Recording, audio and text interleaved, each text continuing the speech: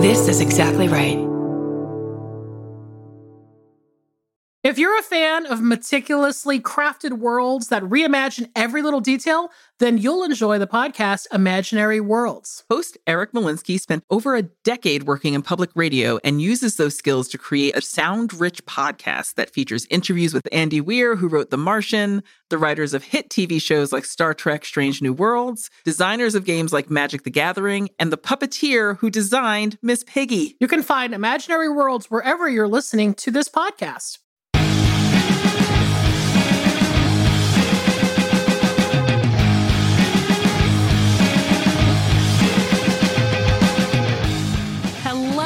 Everybody, welcome to another episode of I Saw What You Did. My name is Millie DeCherico. I'm Danielle Henderson. And we're doing another one of these damn podcast episodes for you, all about film. So, yeah, hope you enjoy it. Let me just tell you, I think I speak for Danielle and I. We got a lot of shit going on right now in our lives.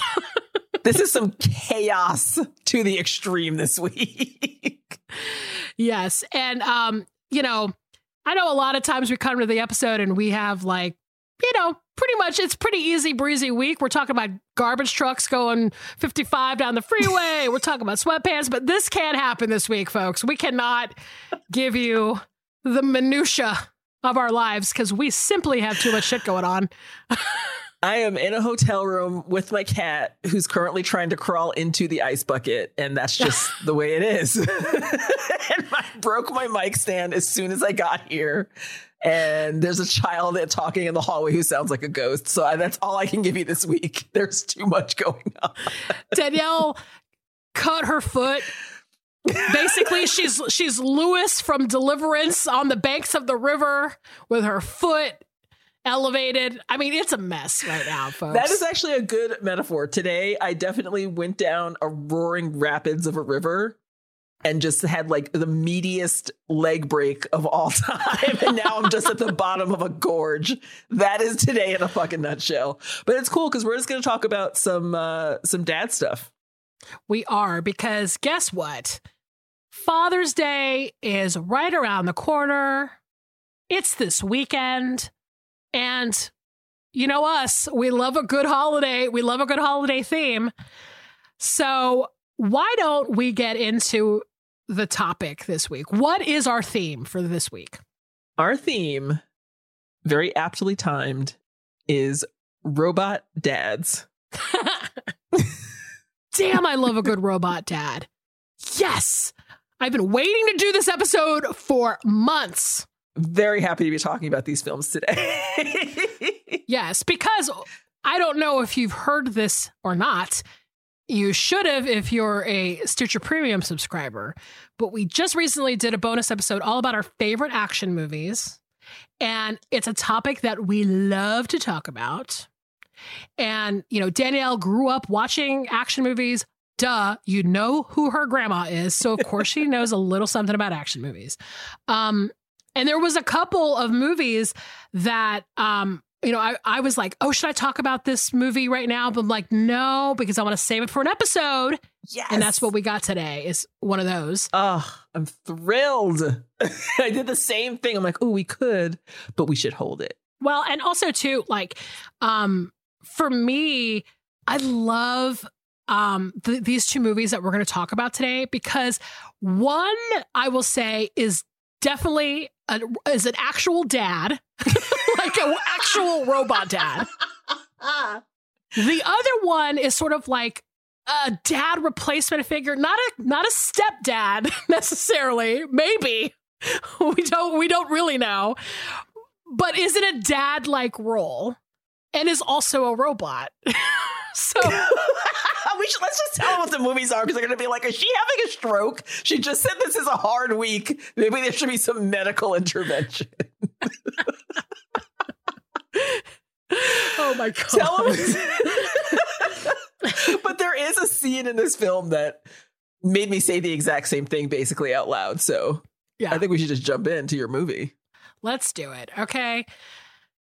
I'm going first this week. Is that right? Yeah. All right. Well, happy Father's Day to robots and non-robot fathers. my movie for the theme of robot dads is a movie from 1991, the great year 1991. It was produced, directed, and co-written by James Cameron, and it's called Terminator 2: Judgment Day.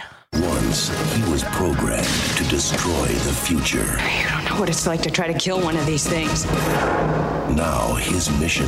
Get down. ...is to protect it. Come with me if you want to live. Oh my God. The fact that James Cameron also co-wrote this says a lot to me. Listen, this is going to have to be for a bonus episode, but I went down this total Wikipedia research hole about James Cameron and Linda Hamilton, about how they met, and I was like shook. I was fucking shook by all the information that I read about. There's a lot. There's so much. So I know this is one of the movies that I brought up in our bonus episode about action movies, and I think I don't think I said this in that episode, but I will say it now. This was truly the action movie of my youth. Oh, absolutely. You could not escape this movie. And I know that, this year, this whole era of the 89 to 91-ish, the Gleaming the Cube era. So this was like a fertile time for us. And of course, this movie, I mean, I was a 12-year-old girl obsessed with Guns N' Roses. Thank you. Okay. Who did a song called You Could Be Mine. It was for this film, and there was a music video starring Arnold Schwarzenegger as the Terminator, who shows up at a Guns N' Roses concert. As you do. You got the pants. You got the leather pants. You might as well show up at a Guns N' Roses concert. Exactly. And I was like, I must see this movie at all costs. And when I first saw it, I was immediately obsessed with Eddie Furlong, because who wouldn't? That tracks. Okay. Think of the time frame we're in. I mean, listen, my friend Karen and I watched this movie on VHS like every day after school for like months. And Eddie Furlong was like the only guy for me in this era. And I became obsessed with this movie. I loved it so much. And not just the Guns N' Roses and the Eddie Furlong stuff, but I came out of it with this like newfound love, I will say, for superstar action movie hero Arnold Schwarzenegger, which is as surprising to you as it was to me. And he was in his prime. Absolutely. It must be said at this moment. This is pre-Governor. This is pre a lot of shit. Yes. He was in his goddamn prime. You could tell from the minute he's squatting down in this little fire circle that he was born into. He was bodily and probably financially, and probably, I don't even know why I'm talking about his finances. He was in his prime. This was his career moment. Absolutely. I mean, he had a string of hits around this era. And here's the thing, like, I know it might seem a little unconventional to talk about a sequel, right, as a standalone title, but I will argue that Terminator 2 was not only a better movie than the first Terminator, but it was also more successful. I mean, it basically it became this like pioneer film for special effects. It won multiple Oscars the year that it came out for all these sound and visual effects. And it was the highest grossing movie that Schwarzenegger ever did. And he was like already super famous. But I mean, this was like, you know, he was the king really at this time. And I'm really, I feel like I'm setting my bias aside because I actually did see Terminator 2 before I saw the first one. Okay. I did too. I had seen maybe, you know, I can't even recall seeing a Schwarzenegger movie on my own before seeing Terminator 2. I mean, obviously I knew that he was in Commando and like all these other things that predated Terminator 2, but I I didn't see the first Terminator until a few years later. Yeah. So it came out in 84. Was that the first one? And I won't say I was too young because, my family doesn't act right and they would show me anything at any age. But it wasn't interesting to me because I'm like, it wasn't hard sci-fi enough, but it also wasn't like entertaining story enough for me to give a shit when it was on TV. So I just never watched it. And at that time, there was a lot of action happening, like a lot of movies coming out with like, different types of action movie stars and different scenarios. And so I don't know, like it can get a little confusing when you've got like Predator, Terminator, Commando, like, it's a lot of like one named title action movies. But I'm just saying, by revealing this information, I'm saying that I didn't know anything about the origin story for, when I watched Terminator 2, I didn't know anything about Skynet and all this other stuff.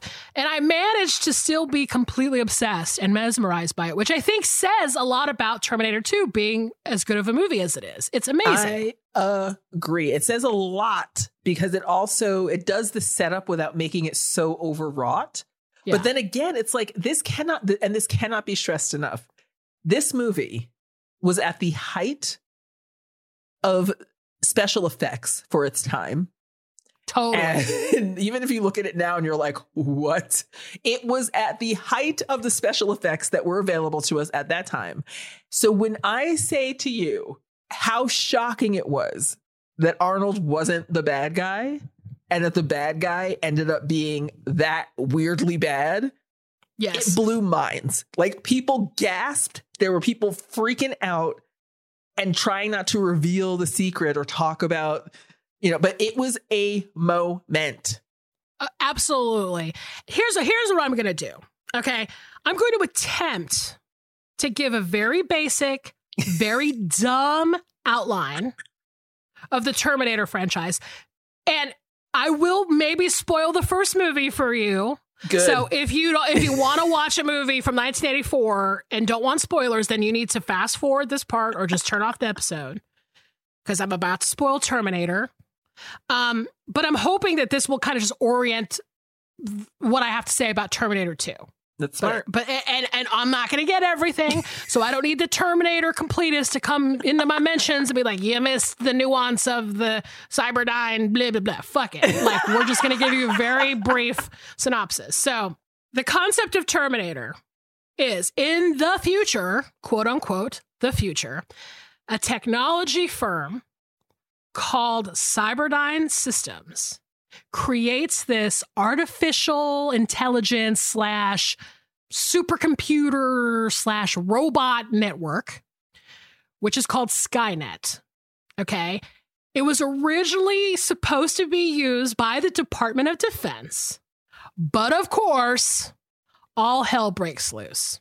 All right. Solid. That is such a solid synopsis.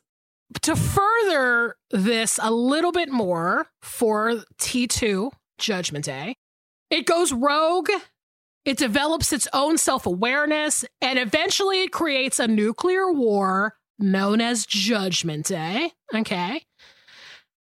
So out of the people that survive, there's a man named John Connor who rises up and becomes a leader of the human resistance to Skynet. And they, at some point, way in the future, way in the future, they manage to battle and defeat Skynet in the year 2029, which is just around the corner, if you ask me. However, that did not stop Skynet from sending Terminators, aka killer cyborgs, back in time to try to kill John Connor so that they can win instead. And in the first Terminator film, you got a young waitress living in Los Angeles, California, named Sarah Connor, who is played by Linda Hamilton.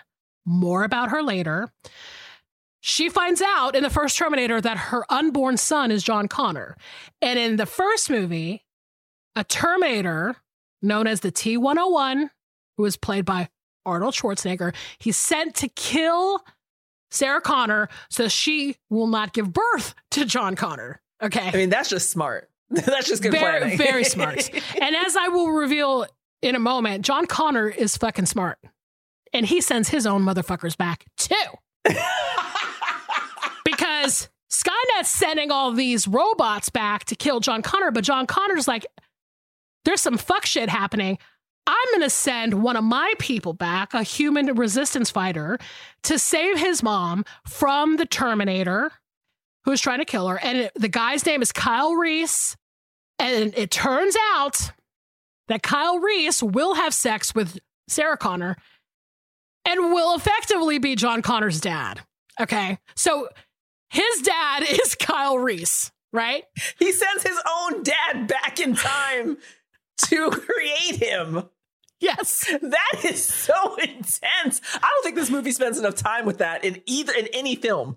Listen, we're talking about dads today, and I'm like, yo, that is an origin story to end all origin stories if you want to cut down to brass tacks. Because I'm like, would I have sent my own dad back in time to save my mom? And I hadn't even been born yet. That's weird. But now I'm fighting with my dad?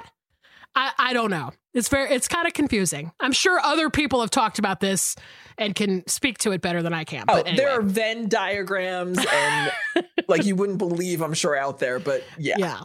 But I have to say, R.I.P. Kyle Reese, because he's killed in the first Terminator movie. And what ends up happening is Sarah Connor herself must smash the Terminator in a hydraulic press in a spooky warehouse at the end of the movie. Who hasn't been there? And it kills the Terminator. Okay. Arnold Schwarzenegger as the T-101. So now we begin at Terminator 2. And this is the scenario. Sarah Connor has given birth and she is in full-on resistance fighter mode, man. She has been preparing for this Judgment Day since 1984 and trying to get her now 10-year-old son into the vibe that he is going to be the leader of the free world at some point against the robot uprising. Okay. But at the beginning of T2 Judgment Day, she is in a state hospital. As it turns out, she was trying to blow up a computer building or something like that, and she got busted. And now she's in a state hospital where the psychiatrist from the first movie is like observing her and keeping her in solitary and all that stuff. So John Connor is 10. He's living with foster parents in Los Angeles, and he spends his days causing trouble, stealing money out of ATM machines, riding his dirt bike around LA with his best friend, Bobby Budnick from Salute Your Shorts. He's living that kid life. And wouldn't you know, Skynet is back and has sent a new Terminator to kill John Connor. And it's not the old school model. It's an upgrade. It's a T-1000 who is played by Robert Patrick, TV's John Doggett from later seasons of The X-Files, if you didn't know, amongst other things. But guess what? This robot is made of liquid metal. I mean, come on. He's fucking unstoppable. Let's just say that. He's an unstoppable killing machine. They try to blow him up and he just like bloop, bloop, bloop, bloop, bloop, comes back together. I mean, how the fuck? This model is wild. You can't shoot him. You can't freeze him. You can't do anything to this dude. Yo. And this guy, Robert Patrick, is fucking selling this shit to the hilt. He is dressed like a police officer. He's doing permanent blue steel mode. Like he's just his face is like a dagger. And he is seemingly unstoppable. And he can take on the faces of other people. He can adapt. Yeah, he can just like touch somebody and become that person, and then that person is dead. And he does it multiple times in the movie. And this is where I gotta say, in 2021 eyes, the graphics, the effects in this movie are still killer. I was like, I know this was 1991, but shit, like this still hits. Like, yeah. This looks great. I'm telling you, it blew minds for a reason. Yeah. That blade arms is all I want to talk about when we talk about this movie. We see blade arms several times in several iterations. And it blows me away every time. I'm like, this motherfucker loves to turn his arms into machetes. Yo, even it had been a minute since I've seen this movie, but that scene where he threw the milk carton in the kitchen, damn, T-1000. What the fuck? Or that pointer one where he just like, that really sharp one where he's like, I'm pointing at you. Oops, my whole finger just grew by 2 feet and it's sharp as shit and it's liquid nitrogen and there's nothing you can do about it and you're dead. Yeah. And he gets up near people's eyeballs like it's like a fucking Giallo movie. I mean, it's terrifying. I was like, damn, don't get that razor blade near my face.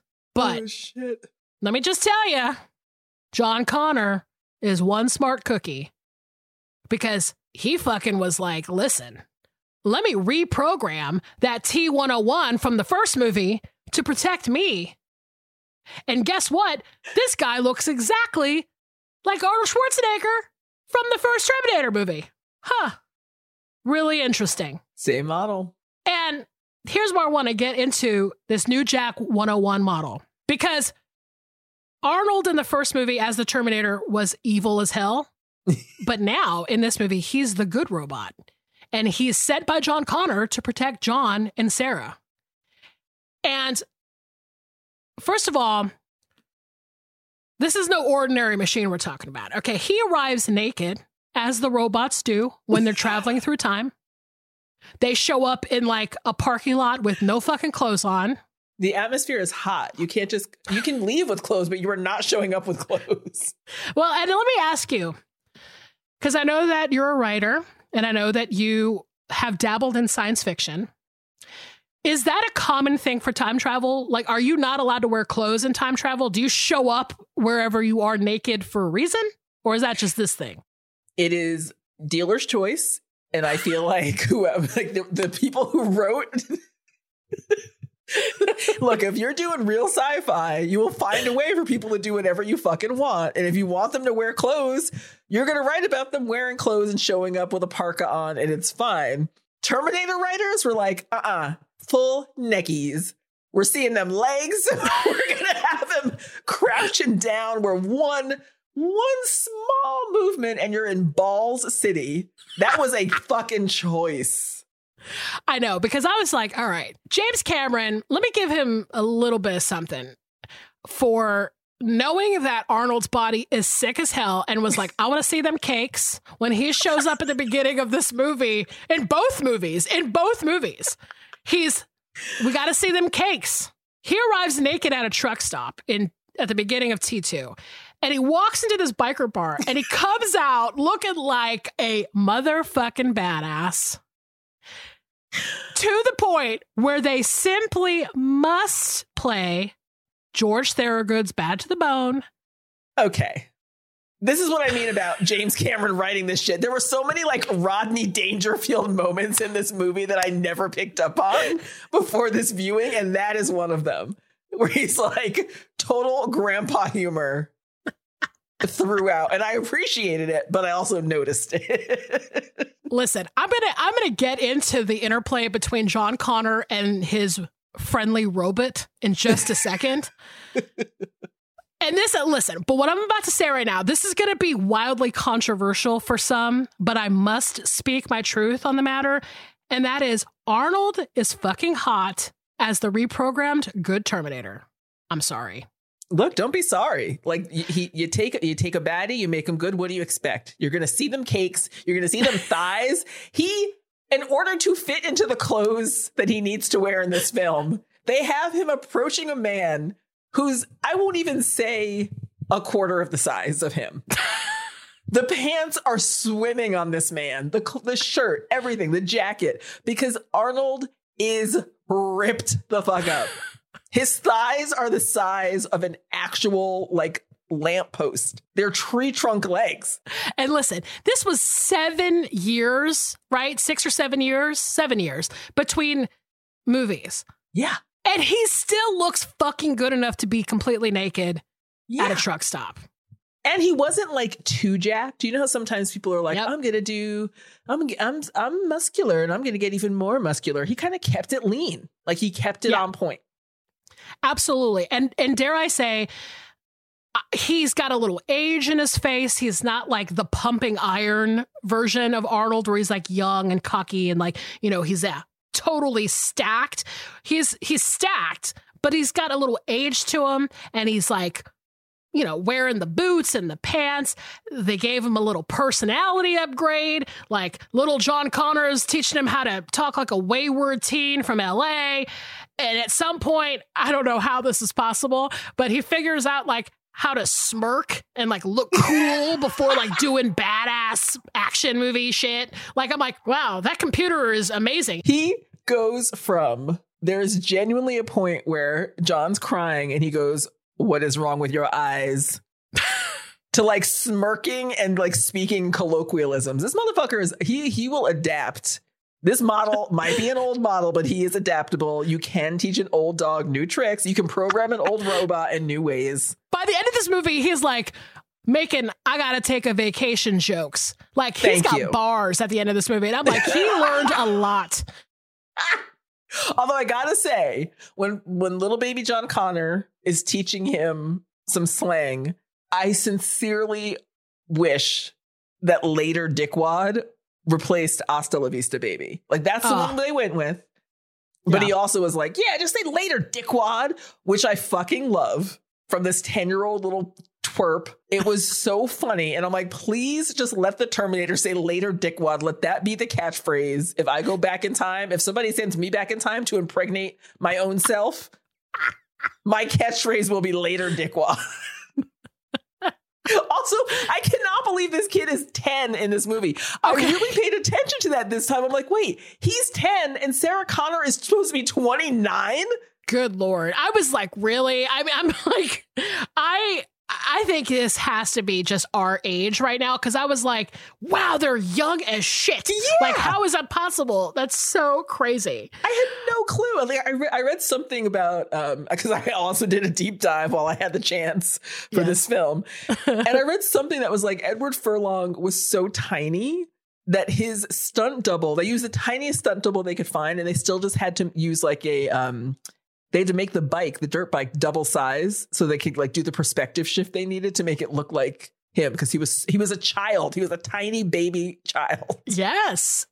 I mean, and he's great. He carried this shit. I mean, he was just that little shit that you expect, that little snarky, like running around stealing money, like, teaching a robot how to say "no problemo" and like all this stuff. He was perfect for that. I mean, so perfect. Just fearless and wonderful. Yeah, he's great. So I will say this too about this movie is that at some point, Sarah and John and their Terminator, they're on the run from the T-1000, but they're also trying to get this like Cyberdyne engineer named Miles Bennett Dyson, who is played by Eli Pope himself, Joe Morton, Olivia Pope's dad, as we all know him. Brother from another planet. Yes. I mean, he's been in many, many things, but but that is his crowning achievement. Yeah, I love him as Papa Pope. He's so good.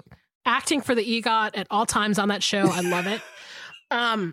Basically, they need to go to Dyson to say, by the way, you're responsible for the execution of the human race, so you have to destroy the shit that you've been working on, okay? Because what you do will eventually become Skynet, and they are responsible for a nuclear holocaust, so let's throw your shit in a fire, okay? How about you end this? And the only reason he's able to even develop this technology is because when Sarah Connor, again, snake eating its own tail, when Sarah Connor crushed the first one in 1984, the first Terminator, she left an arm behind and a computer chip. And they were like, you can't be leaving parts. You got to get rid of the whole elephant. Exactly. Because he took that little arm and that little bitty thing, and he created a entire robot human war. So just say, clean up your shit. Come on. The other thing that's happening as they're trying to outrun the liquid metal cop, as I've been calling him since 1991, they become this like little family unit, right? Because John's real father, Kyle Reese, dies in the first one, but John is immediately, he takes a shine to this Terminator that he sent himself. And he starts talking to the robot and telling the robot his problems. And they have inside jokes. I mean, at this point, John Connor and the Terminator are starring in like the Paper Moon sequel. Okay. Like they got like a whole vibe going. And even Sarah Connor notices, and there's this like entire speech in the film where she's like, you know, oh my God, it's like I'm watching my son interact with this Terminator, and it's like a father-son thing. And it's like this crazy circumstance, which is crazy because a dude who looks exactly like him tried to kill her in the first movie. Thank you. It went from 0 to 100 real quick. And she got real wistful about this shit. She's like, this is a father who would never hit him. And I'm like, who the fuck have you been hanging out with while you're trying to learn how to do combat? She got real wistful real quick about this killing machine who tried to end her life 10 years before. She made that mental leap very quickly. And of course, there's a final showdown, as there always is, with the liquid metal cop. And guess what? It's in another spooky warehouse. And I'm not going to spoil the film, but, you know, this whole weird kind of father-son relationship between the Terminator and John Connor, it plays out in this very dramatic way. And I know it's pop culture legend at this point, but I'm still not going to spoil it. But I will say that you leave the theater wondering, how did we hate this robot in the first movie? What a cool guy. I wish he was my dad. Ultimate twist. Ultimate twist. And look, if your choices of father figure in this film is a reformed robot or a motherfucker who can turn into a floor, because even 20 years later, when that bitch turns into a floor, I was like, you got to be fucking kidding with this shit. You made the right choice. You made the right choice. He is too devious. You can't have a robot dad that can just like Wonder Twins fucking turn into a bucket of water whenever the shit he wants. He's got to be there for you in a real way. Yeah. This T-1000, I'm like, they're not going to be able to kill this motherfucker. What? Oh, yeah. He's a floor. How is that going to happen? He's just going to keep turning into floors, and he can eat them up. If they just walk across the floor, he can just chomp them. That's how he does. That's how he do. That's how he do. He's like, I dare you to come close to me. I'm going to wrap my liquid shit around you. And now you're me. Like, that's just it. That's how he do it. It's a fuck the fuck up. And I, again, gotta say, I left this theater when I saw this film all those years ago. It was impossible for you to go into that movie thinking there was going to be any kind of clear or clean resolution. Yeah. And this unstoppable liquid fucking thermometer man, he has it all working for him. That's all I got to say. He's got all the cards. All the cards. But you know what? This movie, as an action film, so exciting. Even watching it again, all the old feelings came back. I mean, the action sequences are incredible. The whole chase sequence with like the dirt bike in like the LA River thing is so sick. I mean, at that moment, I was like, Arnold is the king. Like riding that motorcycle, doing the like shotgun twirl thing. I'm like, yo, my guy. He is tough as fuck in that moment. And I obviously will mention at the end of this, Linda Hamilton. Thank you. Okay. Obviously, so much has been said about like her physique in this movie, but she is a tried and true action star. This movie proves it beyond a shadow of a doubt. Yep. Watching her kick ass is a thrill. She is incredible. She is the icon that we all need and want. When she's doing pull-ups in that hut, God. I was like, yes, ma'am. I love it. My favorite part of that scene is she has, as a patient at this hospital, taken off her mattress, turned her bed frame like perpendicular to the floor so she can do these pull-ups.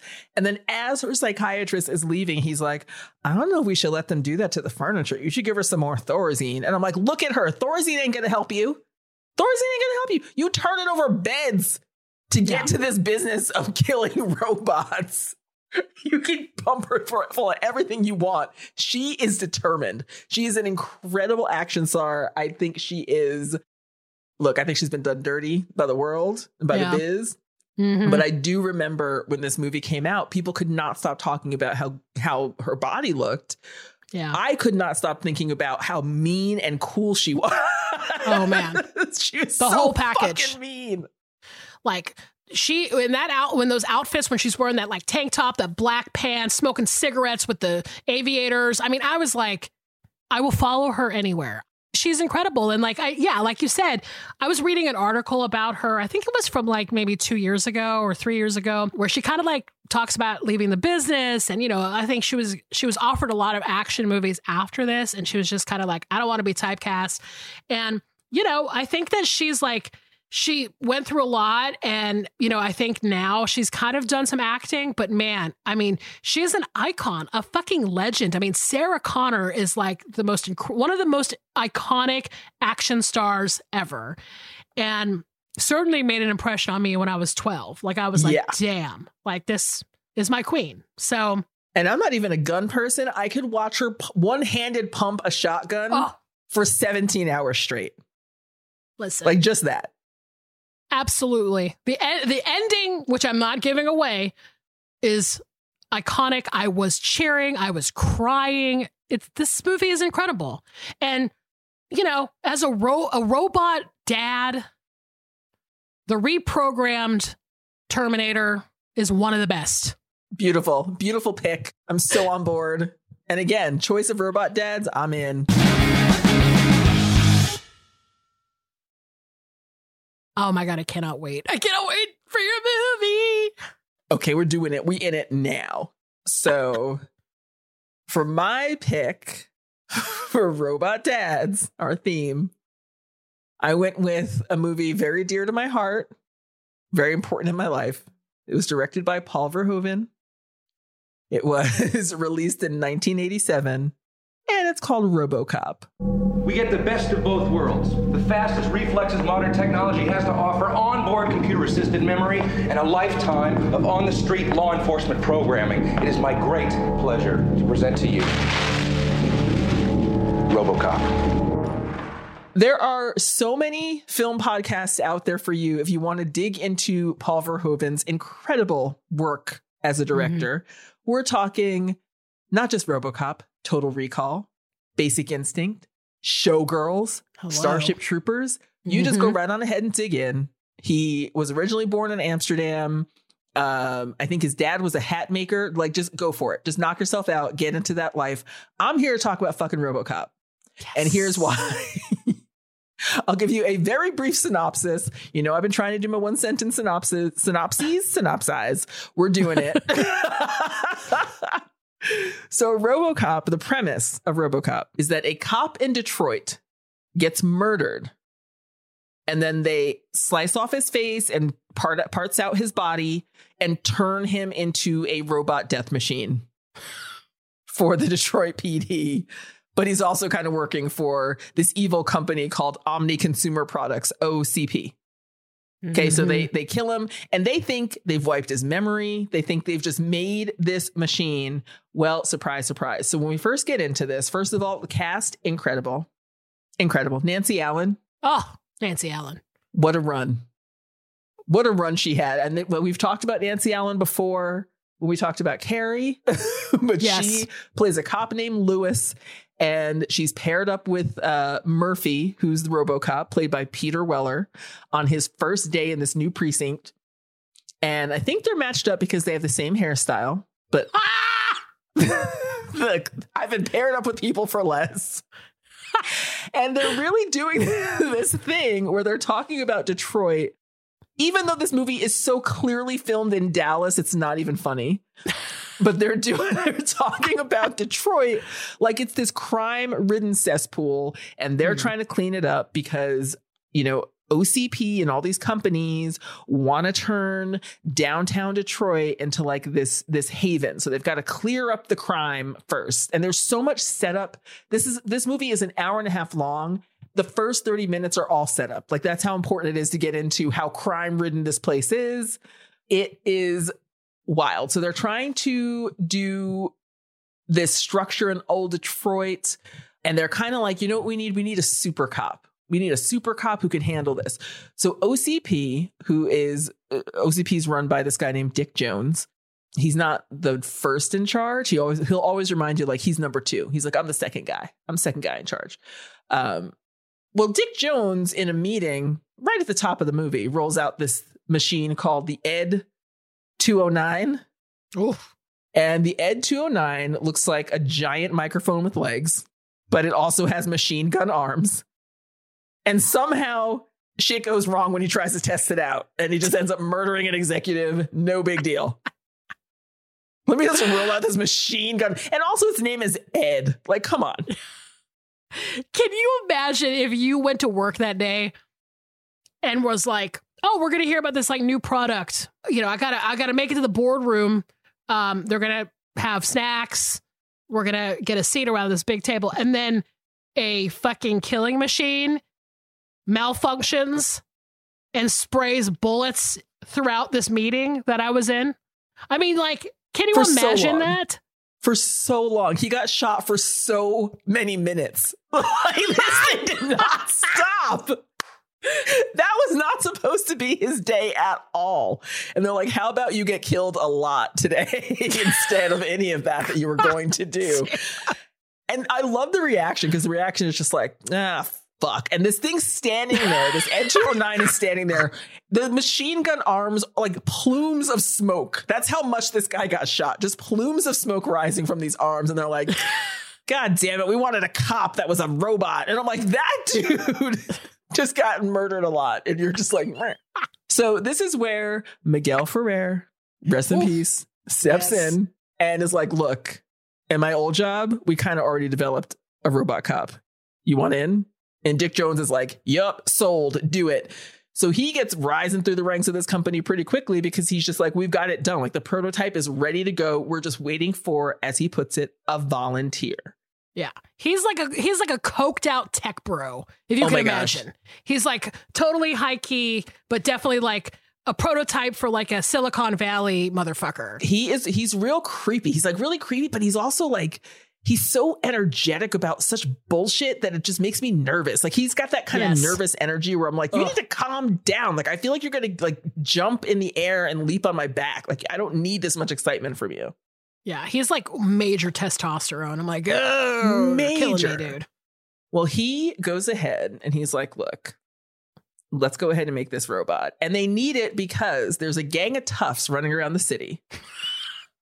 Run by Kurtwood Smith, who younger listeners will know as the dad from that 70s show. But you know what Kurtwood Smith looks like, right? He's the gang leader. His name's Clarence Boddicker. He's the gang leader. We've also got Ray Wise, again, Laura Palmer's dad, to some of our listeners. And Paul McCrane, who we talked about in the Fame episode, the weirdest mohawk I've ever seen. Montgomery from Fame, being this weird crew. Total creep zone crew. And then you've got this guy with this insane laugh that is so fucking funny. So Lewis and Murphy, this is like his first day on the job, and he's talking about how he does this gun twirl because his kid likes it because he's a dad. He's a dad who's a cop who goes to work for his family. So they go and bust in on Boddicker and his crew, and Murphy gets murdered so hard. First, they shoot his hand off. Then they shoot his arm off. And P.S., he does not scream while any of that's happening. He only starts screaming when they start pumping bullets in him the way that guy in the executive boardroom died. Yeah. He's like, my hand, cool. Like, I'm too shocked to say anything. My arm, oh, that sucks. 95 bullets. Ah! And he dies for like 2 solid minutes on screen. And Lewis's partner is looking at him the whole time like, oh, dip, because she wasn't there to back him up because she got distracted by a dick. Look, it happened to the best of us. Look, if she hadn't looked, this movie wouldn't exist. Let's get serious. Thank you. Because she rolled up on one of the criminals in this warehouse while he was taking a leak. And he turned around and he's like, can I zip this up? And she just had to look down. And that's when he got her and he pushed her off the side of this railing and she was down for the count. So this is why RoboCop exists, because she looked at a dick. I'm going on record with it, and I don't care what you have to say. That's how I feel. It's fact. And dicks come back. Dicks are prominent with RoboCop somehow. Dicks are prominent. So Murphy's down for the count. We see the light going out of his eyes. He's reliving some of his fame. His he's got that long arm of death kind of reviewing the moments of your life. So many of the moments of his life happened within the last day, just to keep us up to date. Yes. Like, we don't see any childhood moments, or like, we don't know if he was a dog when he was a kid. It's just like, yeah, yesterday when you left for work, like that is what's front of mind now that you're on this table with armless and dying. Yes. And the next time he wakes up, he's a damn computer, and he's got people partying around him and kissing his little robot-y face. And he is just like full robot, like, and that old 80s style, like green grid robot. Yes. Ugh. Low rent. Yeah. But he looks cool as hell. And he's got a holster in his leg. So when he twirls his gun and does his trick, which is how, when he goes back to the precinct, that's how Lewis knows that's my old partner, because he does the gun trick and he puts it in his leg. And I'm like, you know what? That's just industrious. That's just smart thinking. That's using the space you got. Yeah. Maybe that coked out tech bro knew what he was doing. Hate to admit it. Look, he takes a look and he keeps on ticking. We're going to see him later in the film when he finally takes his helmet off, and it is a mess what they've done. They did not consider aesthetics at all when they put this shit together. I will say they kept his beautiful eyes. Gorgeous. RoboCop's beautiful eyes. And then they sliced his hair right off his head. Like, your ears and your hair, they gotta go. Let's keep your eyes and most of your face, but the rest of this shit gotta go. But he goes right out. They set him up and they're like, look, RoboCop, here's what he needs to survive. He needs to sit in a high chair and eat baby food at the end of every night. It's a special high chair we've made for him, and he's going to eat this slurry. And that'll keep him going for years. That'll just keep him lubed up and ready to fucking rock. God, I never understood why he needed to eat organic matter. Like, can you just skip? You just have to make an adjustment. Yeah. You can just power him some different way. Baby food doesn't need to happen. Unless I'm wrong about that. Don't come into my mentions, RoboCop fans. All I'm saying is move some ones and twos so this man doesn't have to eat at all. Because now that he's got the slurry, what did I think of as a child instantly that nobody could answer, especially my grandmother after the 10th time I asked her, does RoboCop poop? She didn't know. Nobody knows. And I'm like, how are you going to put this shit in him and he's not pooping it out? There you go. Not how it works. So if they can put like a filtration system in there for poop, they can make it so he doesn't have to eat this shit at all. But he's loving it. He's like, you know what? Solid. I will sit in this chair. I will recharge my organic matter and my electronic and my other matter. And then he goes out on the street and he starts fucking some shit up pretty early on. Favorite part, and I know you know this because we literally own the t-shirt. I do. Is when he's saving a woman who's being assaulted by two men, and he rolls up, which, P.S., I cannot believe he also just drives a car. He just hops in a Ford Taurus like he's not a $5 million murder machine. The fucking RoboCop drives a Ford Taurus. I never caught on to that until this viewing, and I've seen this movie a lot. I was like, reason it shook me. Could they not put like wheels on the bottom of those feet? Thank you. Give him some skates. Give him some fucking jets. Like, what is happening? Why does the imagination stop where it stops with RoboCop is all I'm saying. Because like him getting into a fucking Ford Taurus kind of takes it a little bit off, a little shine off of that. that impressive amount of machinery for me. Not even a Maserati. But he rolls up in this Ford Taurus and he sees this woman who's being held and at the risk of assault. And this guy is holding her like, the way when you kind of crack someone's back and you hold them, like you kind of bear hug them from behind. Mm-hmm. So he's holding her like that. She's in her 80s finest, a long skirt. And RoboCop zeroes in and shoots this guy through her skirt right in the dick. And it is and remains one of the funniest things I've ever seen on film, because then immediately after that, he's like, you've been assaulted. I'll take you to a rape crisis center. And I'm like, hey, wait, let's back that up a minute. I'm glad you're doing your civic duty here. And that's, kind of you're administering to the emotional needs of this victim. You just shot someone in the dick and you could not even see his legs. That deserves a moment. That deserves a moment. I mean, the precision is so fine. And really only a robot dad could perfect it. Thank you. He has 3 directives as a robot dad, because he's also starting to get his memory back a little bit. Yeah. And his robot dad is like, look, I'm going to serve the public. I'm going to protect the innocent. I'm going to uphold the law. That's what I'm going to do. And if that means shooting some dicks, I'm shooting some dicks.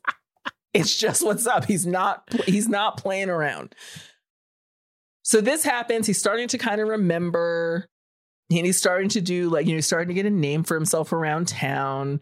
He saved the mayor. The mayor was kind of being held by this former employee who, by the way, has the funniest list of demands I've ever heard. First, don't fuck with me. Second, get me a coffee. Put that. We both have a t-shirt now that says, remember when RoboCop shot that dude in the dick, from Pink Bike Ralph. Go for it. Check it out if you want.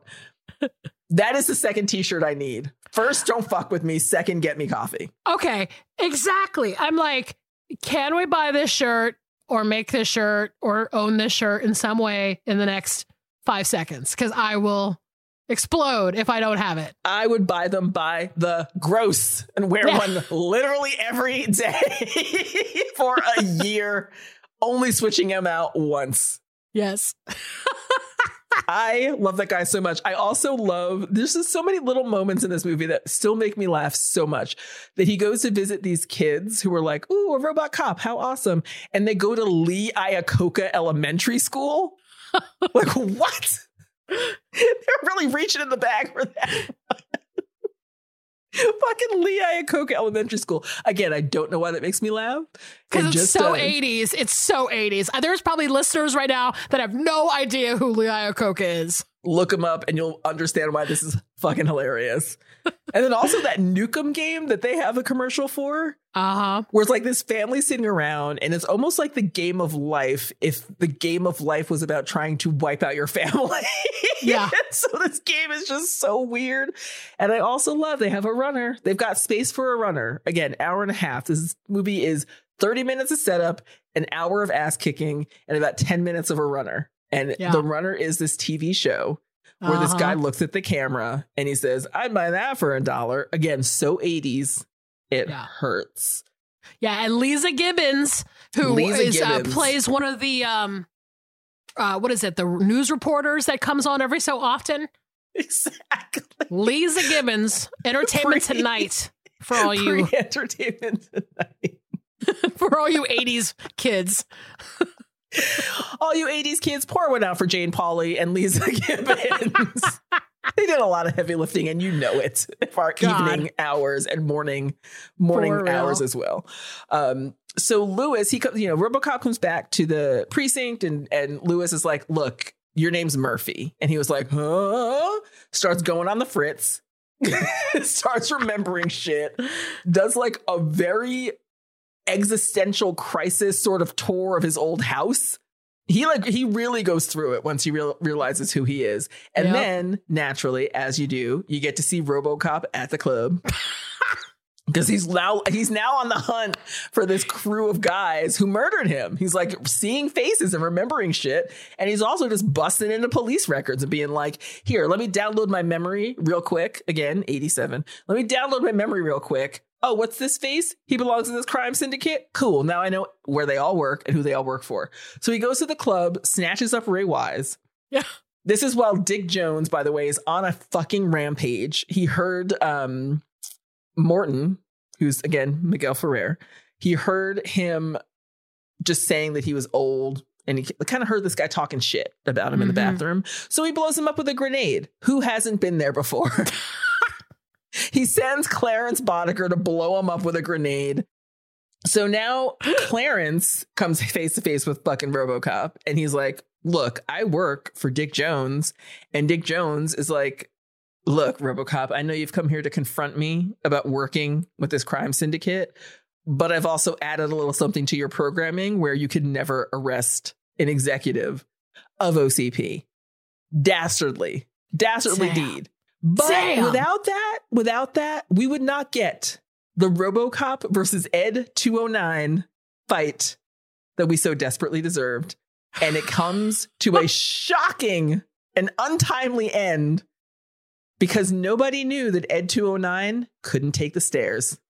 Oof. That's how this robot goes down. This machine gun arm killing machine is like, oh, I can't. You see him like try to take a little baby step and he can't do it. And then he just falls over and that's it. RoboCop wins. Yeah. He's like a turtle on its back. Exactly. He's completely fucked. Exactly. It is incredible. I wish the guy who got shot for 9 minutes straight knew that about him. Just run down some steps and you'll be fine. Yeah. So then we get now that RoboCop's getting his full memories back and he's in revenge mode. And Lewis is like, cool, let's do this. So they go to get Clarence and there's a showdown at the steel mill where they all hang out. And Paul McCrary's character, Emil, this is one of, besides him shooting that guy in the dick, this is the scene that stayed with me the most as a child and an adult. Because Emil is like cool. He's like usually drives the van. Everyone else is scattering. They're trying to find RoboCop. He has this real tender moment with Lewis where he's like, let me take off my helmet and show you my skin flaps. And she's like, oh, you were such a good cop. And then Emil tries to run him down and RoboCop is not having it, gives him the slip. And Emil plows face first.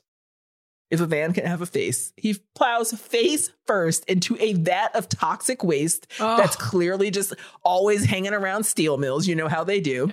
You know, always. Give me that vat of toxic waste. As if that's not bad enough. He comes crawling out of this sludge like the toxic fucking Avenger and is asking for help. And his friends are like, absolutely not, dude. He is like hanging. That's the part that stayed with me. He's like hanging on people. His fingers have melted to twice the length. His face is super melty. And he's like, help me. And Ray Wise is like, nuh-uh. And like pushes him to the ground. Oh, man. He looks so gnarly in this scene.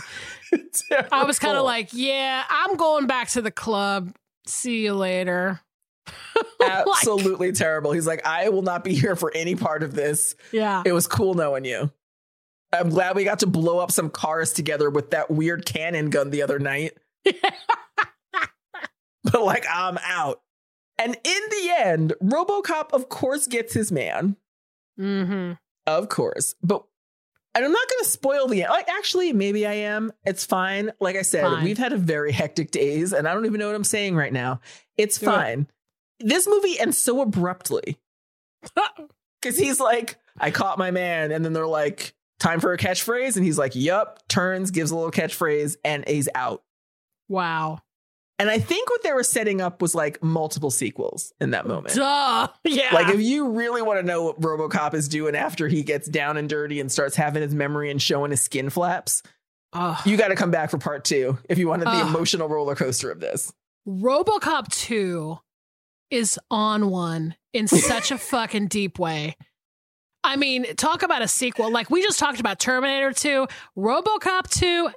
Man, that is an event. I mean, it's the storyline goes completely weird and like, you know, because when this movie came out, RoboCop was like a fucking hero and there was like action figures and he was like on kids fucking sheets. I mean, it was like, he's like a phenomenon.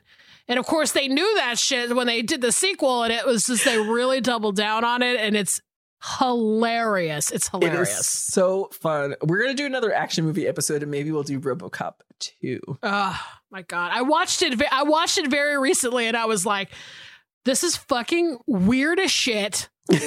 Just weird as shit. The whole like little kid drug kingpin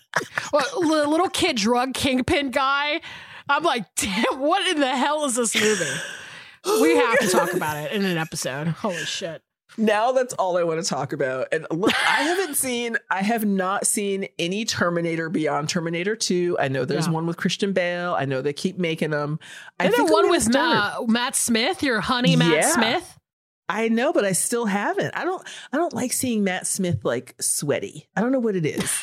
I don't like him sweaty. I like him kind of like in a cool British chill Yeah. When he's sweaty, I get very nervous because he looks, I don't know. I'm going to see it. Basically rewatching T2 has made me want to dig back into this universe, and I will do the same for RoboCop. Yeah. Me too. I actually thought that too. I was like, oh, I should watch like everything else, because there was like the whole TV show about Sarah Connor and that I didn't watch but need to. So yeah, I'm with you. I think we should just dig in. I know. And like, I think that the Terminator franchise went a little longer than the RoboCop did, but who the fuck knows? There was a RoboCop remake. Yeah. I never saw that. So I mean, look, we're already on our remake vibe. I know. Having just Footloosed. Listen, that might have to be the next Maybe recurring we do theme for that. Yeah. RoboCop and RoboCop. Who plays the new RoboCop? God, I want to say it's like James a Corden. hottie guy. It's not like James Corden. Like a fucking like hottie guy, like a Chris. Oh, that's what Some makes Chris? you nervous. Because they I just don't start know. plugging in Chris's and you're like, oh man. It's like, wait, RoboCop, when was it? 2014? 2014, yeah. It is it Joel? I don't know. I was close. It's Joel something. I don't know who this is. Joel Edgerton? Joel No. Kinnaman, Swedish American actor. Oh, was he that guy in The Killing? Did you ever see that show? He was in The Informer, Easy Money, The Killing. That's right. Suicide Squad. I know who he is. All right, I'm in. Because Joel Kinnaman is fine. Yeah, that's what I'm saying. I'm like, oh, look at hello. I will Hello, give black it a and white goddamn photo. shot. Yeah, there you go. I cannot wait. And I think it's going to be the focus of my career now to redo the RoboCop series and rewrite some movies in a way that makes me feel good about myself. Yeah, of course. I'm just going to call my agent and be like, RoboCop, do it. Yeah. God, I love that. I love that power. And she'll be like, ma'am, I am not doing that. You have no credentials at all to write this fucking movie. I think your credentials was the last like 30, 45 minutes. So there you go. Thank you, Millie. That's a real ass friend. Yeah, I'm telling you. Listen, I had a fucking blast on this episode. I love Robot Dads. Both these movies are absolute classics. I love them to pieces. And I think it's perfect for Father's Day. I mean, shit, like we got two robots who still manage to feel And learn how Yeah. to feel Yeah. and grow and evolve. Listen to this episode with your dad is all we're saying. If you have one, I don't. I will find someone to listen to it with. I'll just pull someone off the street and be like, look, here's what's up. What kind of dad are you going to be? Are you going to be Terminator dad or RoboCop dad? Because guess what? They're both great choices.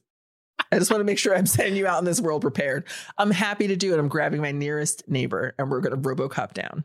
There you go. Well, do you want to announce the films for next week? Yeah. Oh, I can't wait for y'all to watch these films back to back as intended. Our first film for next week is A Woman Under the Influence from 1974. And your second film is Gaslight from 1944. Try to guess the theme. What could it be now? All right. Well, listen, if you enjoyed this episode and you, for some reason, want merch, we have merch available on the Exactly Right shop. It's exactlyrightmedia.com. Do it. Oh, me. Yeah. I forgot how to end this episode. I'm like, oh yeah, we also have bonus episodes. We have bonus episodes on Stitcher Premium exclusively. So please do yourself a favor. Use our promo code. Sign up for a free month. Promo code is SAW. And listen to the action movies one. Super fun. We talk about Arnold. We talk about The Raid. I mean, hello. Could talk about it all day long. Have you seen it yet? Are you watching it this weekend? Watch it with your dad. I will watch it this weekend. I'll watch it with my mom. How about that? Okay, even goddamn better. Mother's Day is every day. Watch The Raid with your mom. And not my dad. Just my mom. And FaceTime me in. That's what you're doing for Father's Day, is watching The Raid with your mom. Exactly. While he sits out on the porch watching golf. He will go fishing. I will be doing a badass thing with my mom. So This is all I ask. Danielle, as always, it's a fucking pleasure. So glad to be here with you. So fun. And thank you, everybody, for listening. See you next time.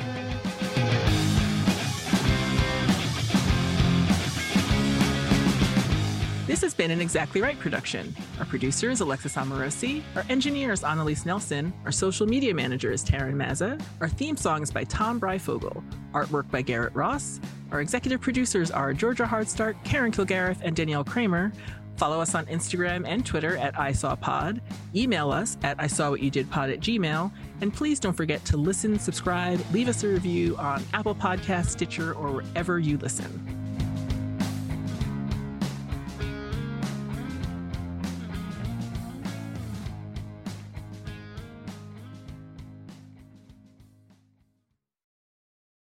What is wrong with your eyes?